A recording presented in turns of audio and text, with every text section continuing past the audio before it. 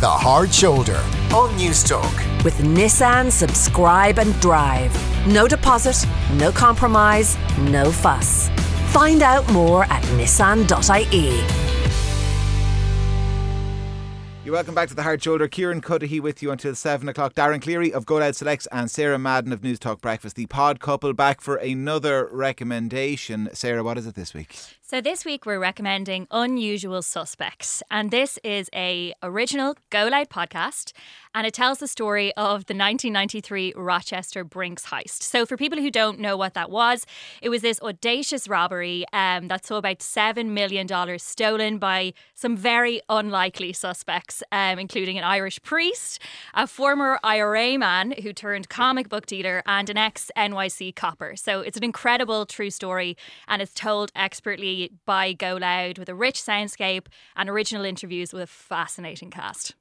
Is it, Darren, a kind of a whodunit then as you go There's through a the little episodes? bit of whodunit about it. I think the big thing is they don't try to paint it as this masterful, brilliant crime. And one of the clips, the presenter, Owen Brennan, says, Ocean's 11, it is not. Yes, that because is in the first episode, yeah. the slack and really ludicrous security of a Brinks vault will blow your mind a little bit. We fairly quickly picture who's done it. The three guards in the Brinks depot, one of them is taken hostage. His name is Tom O'Connor. He ends up resurfacing at his local pub a few hours later saying, I've been kidnapped. But he refused to take a polygraph test while the other two guards did. And very quickly the FBI figured out if there's a crime committed and Tom O'Connor is on the outskirts, he's probably closer to it than people would imagine. Yeah. I think that's kind of xenophobic. Yeah, I have to say I'm kind of when you knew the like there was an Irish connection. I and as soon as Owen in the narration mentioned this guard Tom O'Connor, I thought, well, alarm bells are going off for me now all over the place. Yeah. Everyone knows a Tom O'Connor. When you talk about the soundscape, what do you mean by that, Sarah? So Lachlan Hart has done the soundscape for this, and I think it's one of the most impressive soundscapes or sound designs I've heard come from any sort of a podcast I've ever listened to. It's incredibly immersive. So what he's done is really select very well kind of music and effects and expertly edited archive footage to sort of set the scene and really envelope the listener in the atmosphere, be it of the crime or of the story that's being told at that time. And I found it to be incredibly effective. Like in the first episode, they're talking about this IRA man, and then this air ad comes on. I think we've all heard it. It's like, this is Dublin, the city with its own beat.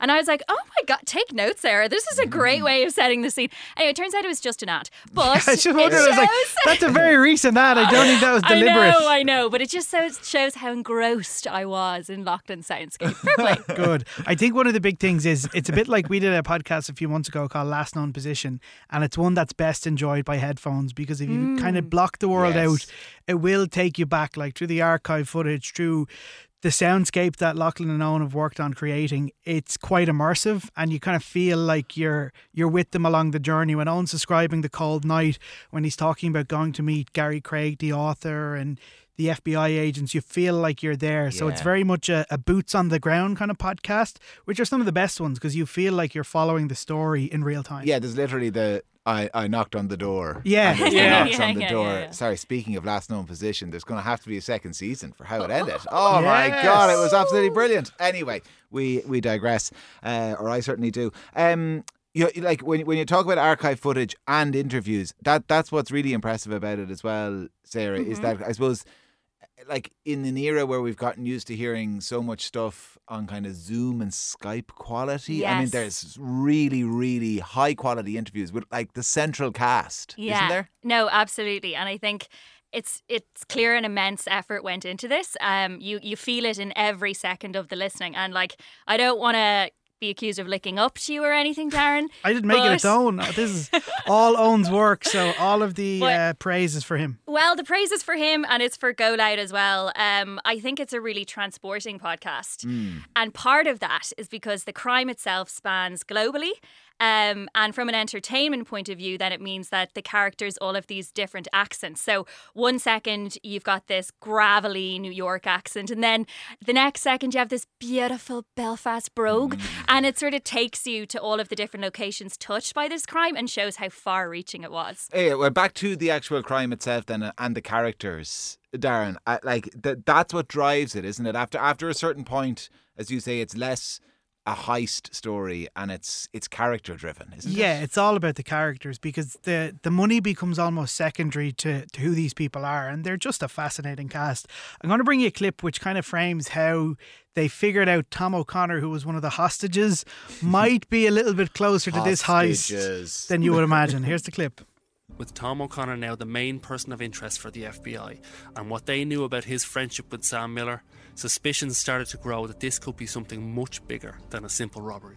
This robbery could somehow be connected to their affiliation or their support for the Provisional Irish Republican Army. On the 6th of January, Rochester woke to the news of the vanished millions. State police helicopters flew over the South Wedge area this morning as authorities took aerial photographs. Authorities combed the woods searching for tire tracks or an abandoned vehicle, while investigators looked towards New York and maybe even Ireland for answers. I had never had a case that was unraveling in front of my eyes like this. Were the millions in cash set to find their way to the Provisional IRA? Now I've got this case where it's unfolding in real time. To begin to unravel the mystery, they had to find Sam Miller. Yeah, Sarah, it is great. I really, really enjoyed it, and it's worth pointing out as well. Like Sam Miller, he wasn't some guy with like a sneaking regard for the IRA. This was the fellow who'd come from Longkesh and had been involved in the dirty protests, centrally involved. Exactly, yeah. And I think one of the things this podcast does really well is that it gives you kind of a deep dive on the background of some of the characters involved. Like the second episode is just dedicated to Sam Miller, who, as you say, was involved in the IRA, but he actually became involved in the IRA when he was wrongly imprisoned for being in the IRA. So you might as well just join then if you're wrongly imprisoned. Yeah. If you can't beat them, join them. So he spent the guts of a decade after Longkesh. He was in the H Block prison, and he was one of the most dedicated protesters in the No Wash protest, or the dirty protest people might know it as. And in the podcast, he calls himself a very dangerous man. He's actually interviewed bio, and but you can't really help but sympathise with him when he starts going into his background and his childhood, when he talks about his mother who suffered really badly with depression, that she used to claw the wallpaper off the walls, and then, she ended up disappearing. And then he tells you in graphic detail the traumatic experiences he had at the hands of the the loyal Orange officers, let's say. It's a really harrowing listen, and I actually think if you're not that interested in the heist but you're interested in the troubles, you could just listen to that podcast that episode as a standalone.